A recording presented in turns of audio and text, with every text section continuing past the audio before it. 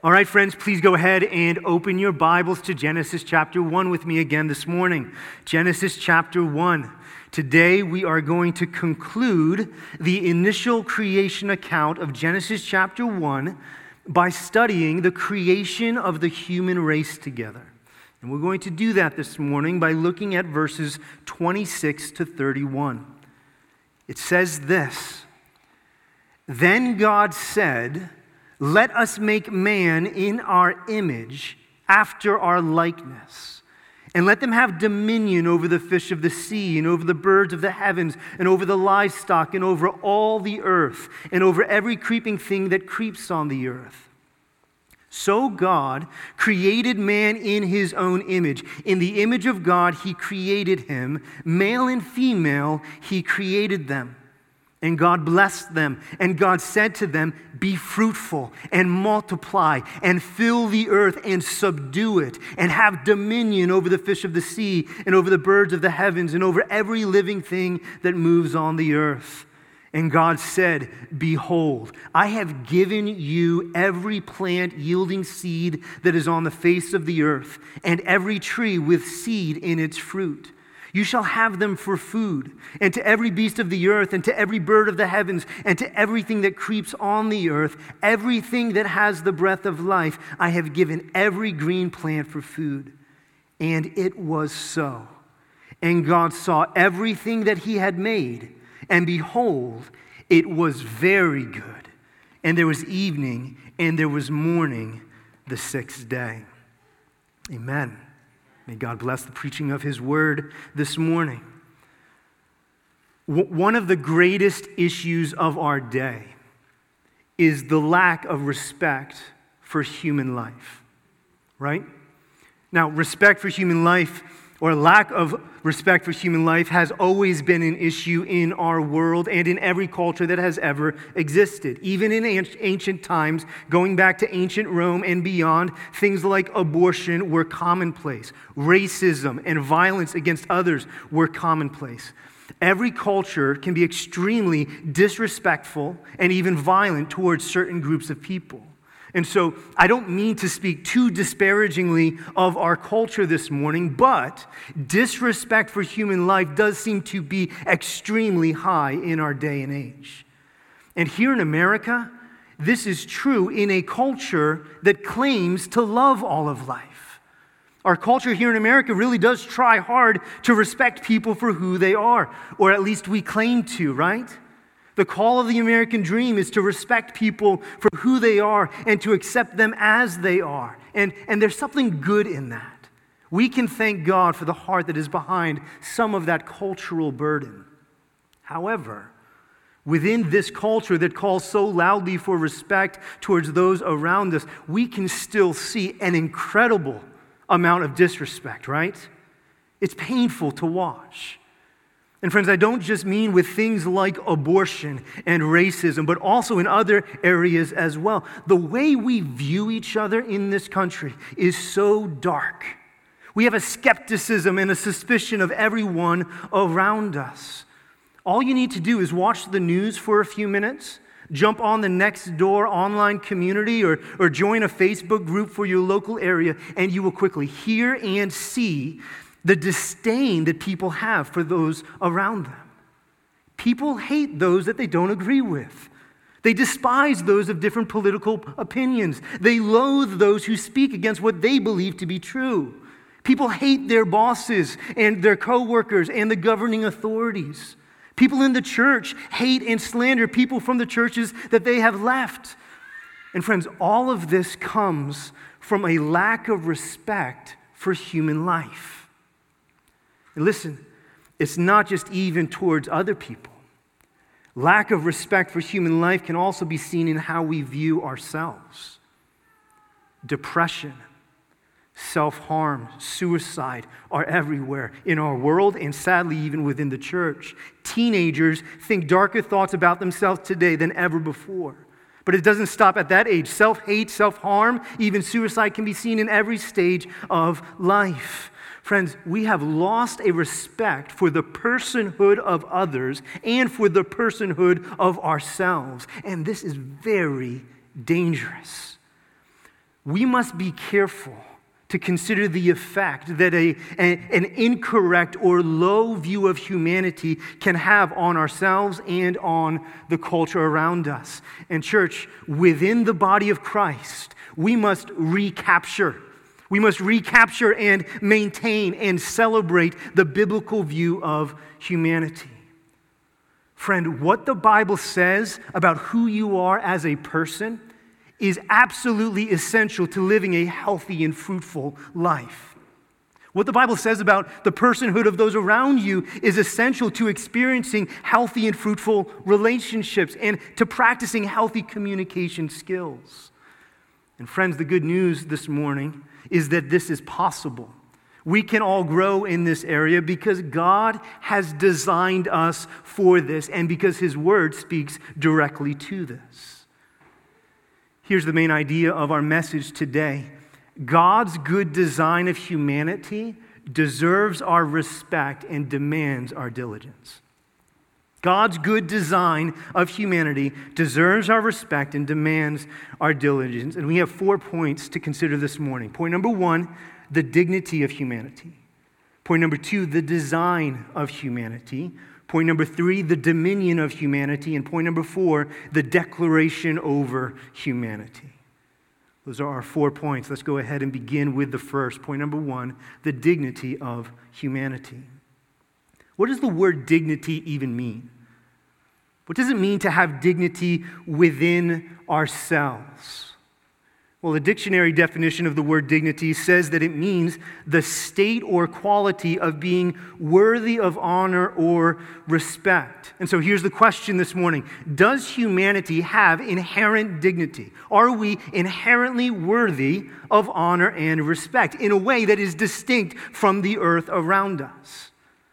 Well, according to the secular perspective of how this world came into existence, and honestly, according to many other religions out there that say that humanity is no different from the physical world, it is very difficult to say from those perspectives that we do have inherent worth as people. If this world is just a circle of life, or if this world is just a bunch of matter that a random evolutionary process has happened to create, well then it is almost impossible to say that humanity has any greater level of dignity than anything else. Why? Because we're no different from anything else. Now, we might be the latest and the greatest version of everything else.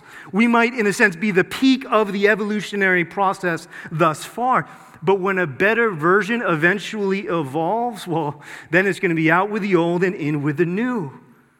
It is very hard, if not impossible, to say that humanity, that people have dignity when you view the world through the secular, materialistic, humanistic perspective.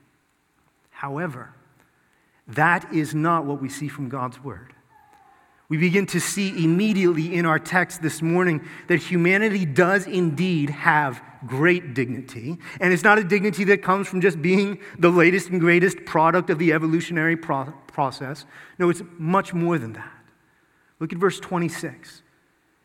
It says, "Then God said, 'Let us make man in our image after our likeness.'"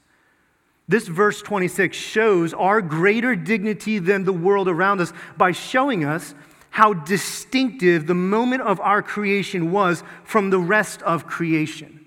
Right? Nowhere else in the creation account in Genesis 1 do we see God take counsel within Himself and declare His intention to create in as particular a way as this. We can also see how humanity has greater dignity than the world by how God goes on to give the rest of creation to Adam and Eve as a gift. He gives it to them in order to rule over. We also see the greater dignity in the order of creation. Humanity is created last, meaning that it's the climax of the creation account. Adam and Eve and all of humanity are clearly separated from and put above the rest of creation. And friends, we see that even more when we consider how God made them. Look again at verse 26. It says, "Let us make man in our image after our likeness." These two words, image and likeness, are very helpful to us in understanding why and how we have dignity before God. The Hebrew word for image is selem, and the Hebrew word for likeness is demut. Both of those words refer to something by definition that is similar but not identical to the thing that it represents. And both of these words are almost synonymous terms. They can almost be interchangeable. But the word image is a little bit different in that it can also be used to speak of something being carved out of something and then practically, physically used to represent something else or someone else. And so, folks, here's the sense of this verse. God created humanity in order to be like him in certain respects, with certain attributes that he's given us, and to represent him in a practical way in this world. A biblical understanding of humanity is to say that we have been made in a very distinct way from the earth around us, and that we have a God-given role to represent him in this world. Folks, this is extraordinary. Listen, you are a picture of God himself. Your life, your personhood, your being is a reflection of who the Creator is. Even if you're not a Christian here this morning, your mind and your skill set and your relational capacity and your moral compass, all of these things are signs that you're not just part of this earth. No, you are the crown of creation according to God's design. Scripture actually describes us as the offspring of God. Friends, you are an image bearer of the King. You are a means through which God himself, the Eternal One, makes himself practically known in this world. That's extraordinary. The great author C.S. Lewis says, there are no ordinary people. Friend, you have never talked to a mere mortal, because we are all stamped with the image of God. We all have inherent dignity and worth because of how we are made by him and for him. And friends, what we see as we study our Bibles is that this is not just a small idea for the Christian life. This idea is in the first pages of your Bible because it is essential to your Christian life. The idea of the imago Dei, being made in the image of God, this has significant implications for your life. God himself so cherishes and respects how we are made in his image that in Genesis chapter 9, verse 6, God says that if someone steals another person's life, if somebody commits murder, he himself is to forfeit his life. That's how sacred human life is before God. We can't treat human life carelessly. And folks, listen, this must change how we view each other and how we view ourselves. This must change how we treat each other and how we treat ourselves. Let me just give you one example of this. If you have your Bibles, turn them almost all the way to the other side of your Bibles to James, the book of James in the New Testament, almost all the way towards the back. Let's turn to James chapter 3. The book of James is written to help Christians know how they can live for God in this world. And James chapter 3 in particular talks about how we use our words. James wants to talk about how we communicate with other human beings and how we should according to God's design. And so look at James chapter 3 verse 9 with me. James is talking about how we are to use our tongues to speak and to communicate. And he says this. He says, with our tongues, we bless our Lord and Father, and with it we curse people who are made in the likeness of God. From the same mouth come blessing and cursing. My brothers, these things ought not to be so. What he's saying is that as Christians, you can't use your words to sing the praises of God in one moment and then to curse your spouse in the next moment. You can't walk into church on Sunday morning and then slander someone on social media Sunday afternoon. No, that can't be how it is. It doesn't work. Why? Because when you interact with another human being, no matter who they are, you are interacting with one of God's image bearers, someone who is stamped with his image. And so if you love God, you will respect the person who is in front of you. And so the person in the grocery line at the store who has 57 coupons and that you want to curse out for interrupting the flow of your day. They are an image bearer of God, and they deserve your respect. Your spouse and your children that you find so easy to be nitpicky towards and to whom your primary mode of communication is snide sarcasm, they're made in the image of God, and they deserve your respect. People with another political perspective than you, that you want to blow out of the water with your logic and with your God-given conviction. Guess what? Even they are made in the image of God, and they deserve your respect. People of every race and every ethnicity, and no matter how diverse, made in the image of God and deserving your respect. Friend, even the person who has sinned against you and that you have a very just grievance against, they are image bearers of the King, and they deserve your respect. Your 1,400 friends on Facebook or your 700 followers on Instagram, you may not see them face to face very often, but every word that you type into that post, every letter, every tone is going to be seen and read by someone made in the image of God and who deserves your respect.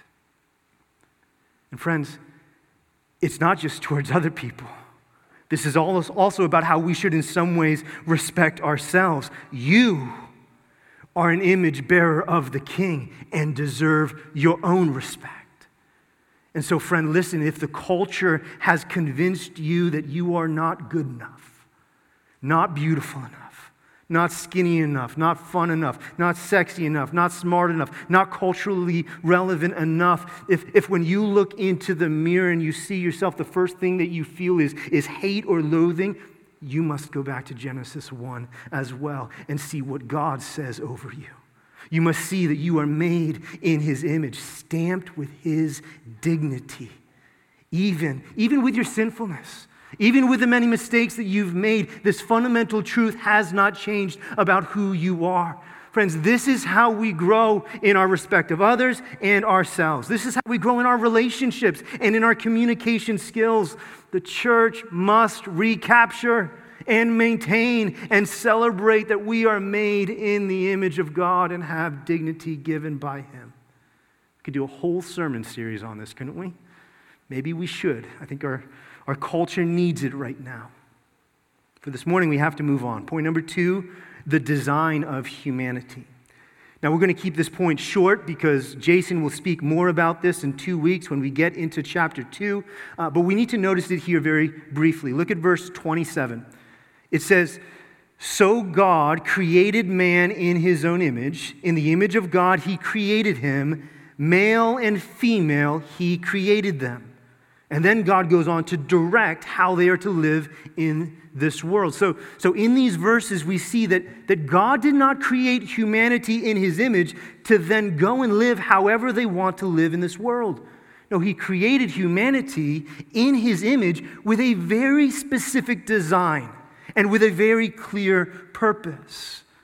And so even as we talk about our dignity, it's important to remember that we are still created beings, right? We're made in the image of God, but we are not God.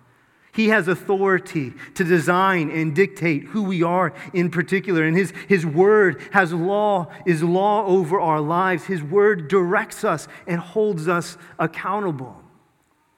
And so yes, this passage speaks to many hot topics in our day. This passage speaks to God's design of marriage to be between one man and one woman. This passage addresses our sexuality and our gender identity. We cannot self-determine what or who we are, and we can't self-determine what marriage is supposed to be. God has designed us in a very specific way, and we will be happiest and we will walk with the greatest dignity when we acknowledge and honor who we are according to that design. Jason's going to speak more about this in 2 weeks when we get into chapter 2, but here's the main focus of this point this morning. We were intentionally designed by God. Who we are, our minds, our personalities, our bodies are designed by God in a specific way, and that design is for our good and for our joy. And we see that this God-given design goes far beyond just our bodies. It also speaks to our roles and our responsibilities as people in this world. And that brings us to our third point. Point number 3, the dominion of humanity. How many people feel as if they lack dignity because they do not know what they are supposed to be doing with their lives? Isn't it true that people often feel as if they don't have any clear direction or purpose to their existence, and so they can feel as if their existence here in this world is in some ways a waste of time, a waste of space, a waste of purpose, and that they are failing to contribute to the greater good in any way at all? Many people can wonder what good they're doing by getting up in the morning and going to work and coming home and serving and caring and providing for their family. Life can begin to feel like this endless, pointless cycle of events. And friends, listen, I think that can be true, particularly within the church, when we have made people feel that if they're not doing full-time ministry in some way, if they're not the pastor, then really, what work are they really doing in their vocations? I mean, pastors, right? Pastors are the people who are really doing God's work out there, and everybody else is just working in order to give their money so that we can continue to do what full-time pastors do. That can lead so many people to feel as if their own work, their own vocation lacks dignity and worth. Well, friends, this passage can help us in this as well. God's good design of humanity deserves our respect and demands our diligence. His good designs not only speaks to the dignity of our personhood, but it also speaks to our daily lives and how we diligently seek to honor and serve Him. Look at verses 26 and 28 with me. In these verses, we see God use this language of us having dominion over the created world. That word dominion, much like the word subdue, which we see in verse 28, means to have control over something. To have dominion means to have ruling power, to reign over something else or someone else. And folks, this speaks to our role as those who are made to be representatives of God and His power in this world. In a sense, we were designed by God to be His vice regents here on earth, to live as kings and queens in this world, and to exercise our God-given power over this world in a loving and beneficial way. Friends, this should envision us all for what we can do with our lives day in and day out. God has created you in His image in order to exercise His power in this world and for other people's good and for His glory. And listen, this is a holy calling. This is a holy and righteous calling. Whether you are a pastor or a garbage man or a programmer or a stay-at-home mom, this holy calling is on all of our lives. Now, how do we do it? How are we faithful to exercise God's power in bringing dominion over this world? Well, there are two primary ways, as seen in this text. One way is through relationships. The other way is through godly work and godly diligence in our vocations and in our jobs. First, we exercise our God-given power to do good in this world by growing in relationship. And by, as the text says, being fruitful and multiplying. This means that as the part of God's good design for humanity was to increase the amount of people that were made in His image so that His image and His glory might be seen more and more throughout the world as the population grew.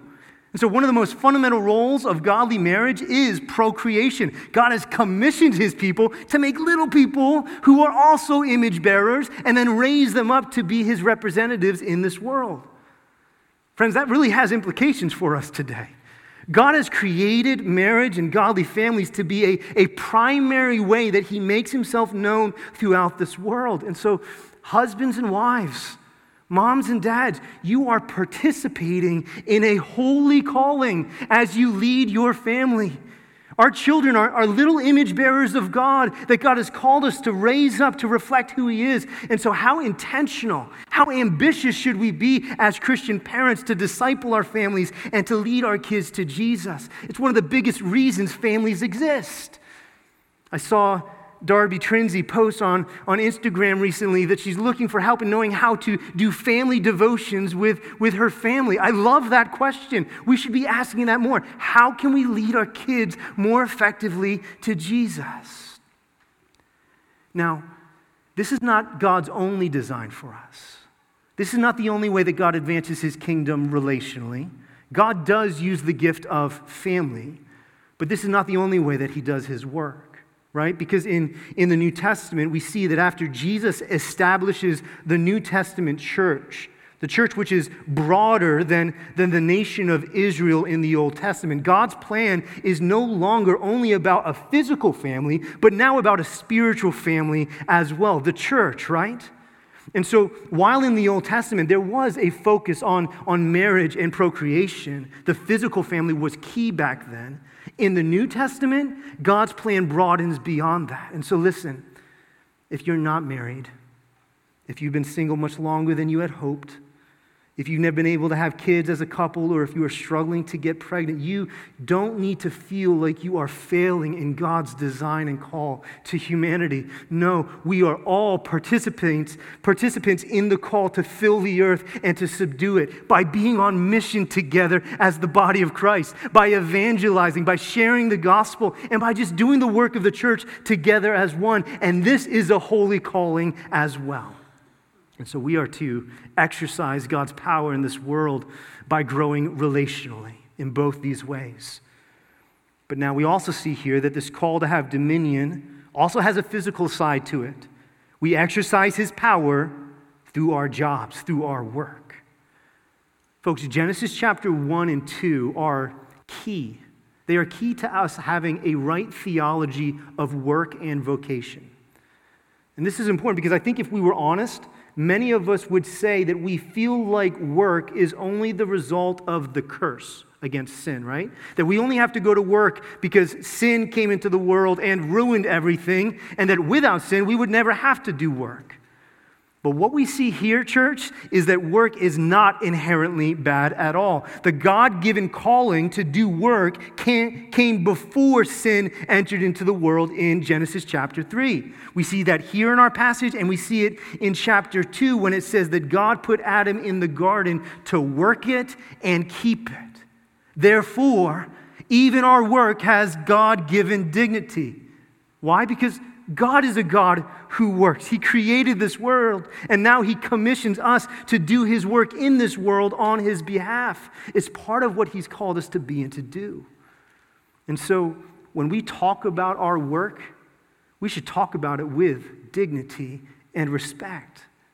God has called us to use our skills and our extensive learning to bring order and fruitfulness to this world.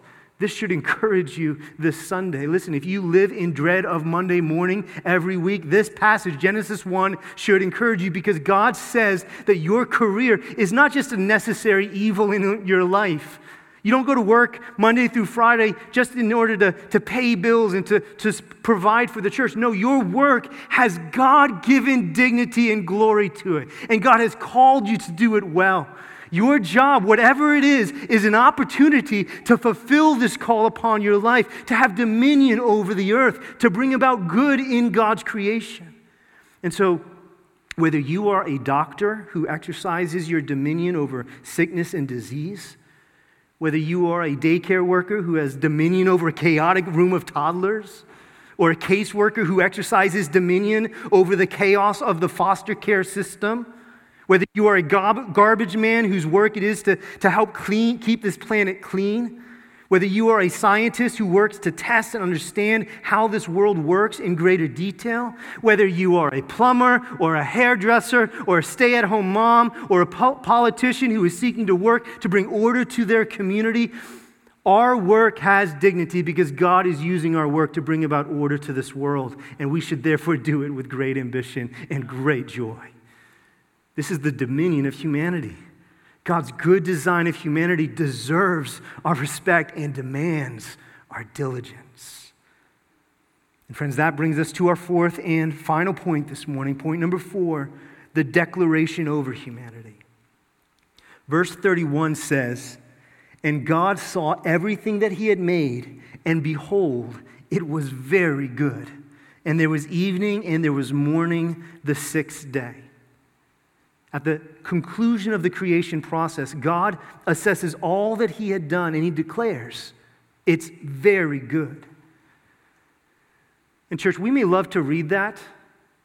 It may feel good to hear God's declaration of verse 31 about the beginning and that it was very good. But I also think that some of us can question that. If it was so good, why is it so bad now?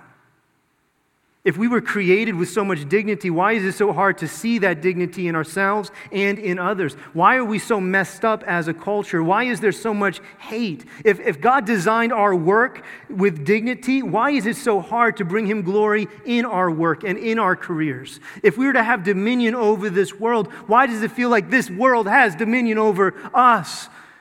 Why does it feel like there's so much pain and sorrow and like we have so little power? It can feel like God's declaration in verse 31 is a lie. Our daily experience contradicts what we see here. But that's not because it was a lie on God's part. That is because sin, our rebellion against God, has ruined this good design. Our sin, your sin and my sin, has stolen so much of our dignity and has destroyed so much of our power. And so now this world groans under the weight of sin, and we don't have power over it. It often has power over us. And folks, all of that reminds us that we need a Redeemer to bring us back to God. When our sin has broken our relationship with God, when our sin has stolen so much of God's design for us, we have nothing left to do but to look for a Redeemer. What else can we do? And church, how thankful we can and should be that we have this Redeemer, Jesus Christ, our Lord and Savior. Friends, if you have your Bibles, go ahead and turn in them to Hebrews chapter 2 with me. Hebrews chapter, or the book of Hebrews, is all about the supremacy of Jesus over all things. It says that he upholds the universe by the word of his power. He is the creating force behind creation. The author of Hebrews wants us to know that Christ stands above all things, even over this fallen and broken world. And he hasn't lost. His design is not destroyed. And so listen to these words from Hebrews chapter 2, verse 5. And I'm actually going to insert the word humanity into the place of the words man and him in order to help us to understand the author's intended meaning a little bit better. Read this with me. It says, "For it was not to angels that God subjected the world to come of which we are speaking. It has been testified somewhere, what is humanity that you are mindful of them, or the Son of Man that you care for them? You made humanity for a little while lower than the angels. You have crowned humanity with glory and honor, putting everything in subjection under humanity's feet. Now, in putting everything in subjection to humanity, you left nothing outside his control." The writer of Hebrews is acknowledging God's design of Genesis chapter 1. He's saying, according to God's design, humanity is honored above all creation, and all of creation should be under its control. But, then he says, at present, we do not yet see everything in subjection to humanity. The writer of Hebrews acknowledges how different our lives are today from God's original design. We don't seem to have the dominion like God intended in Genesis chapter 1.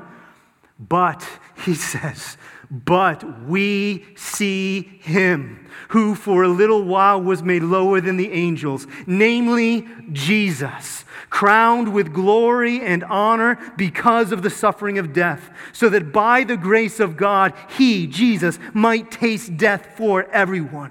For it was fitting that he, for whom and by whom all things exist, in bringing many sons to glory, should make the founder of their salvation perfect through suffering. The writer of Hebrews is saying that God's design has not failed because God has sent his Son to have dominion that we could not have, to live the life that we could not live. The writer of Hebrews is saying that Jesus entered into the story. He laid aside his glory in order to restore our former glory. He became like us in order to make us more like him, to renew the dignity that had been lost, to grant dominion to those who feel like they have no dominion, to give power to the weak, to give purpose to the hopeless, to take humanity which has fallen from glory and restore it to even greater glory, to make us more than just the crown of creation, to make us now the crown of his redeeming grace and work. Church, this world is not like it should be. Your dignity has been lost to some degree, but Jesus wants to restore it. He wants you to come to him with all of your brokenness, all of your shame, all of your mistakes and your failures, all of the things that steal your dignity. And he wants to take those things from you. He wants to forgive you of those things. And he wants to make you whole again. He wants to give you a new kind of glory and a new kind of calling in the gospel. He wants you to live under the new creation of his grace. He wants you to live with ambition now to make him known and to exercise his gracious power throughout your life so that the world might see and know how good he is. Friend, if you've never come to this one, and if you feel like you lack dignity, and you are longing for wholeness and healing in your life, don't waste time. Come to this Jesus who invites you and calls you to confess these things before him and to receive his great forgiveness and then to live boldly and courageously for him. God's good design of humanity deserves our respect and demands our diligence. Church, let's come to this Jesus together. Let's have our dignity fully restored and made whole, and let's live faithfully for him together. Amen? Let's pray.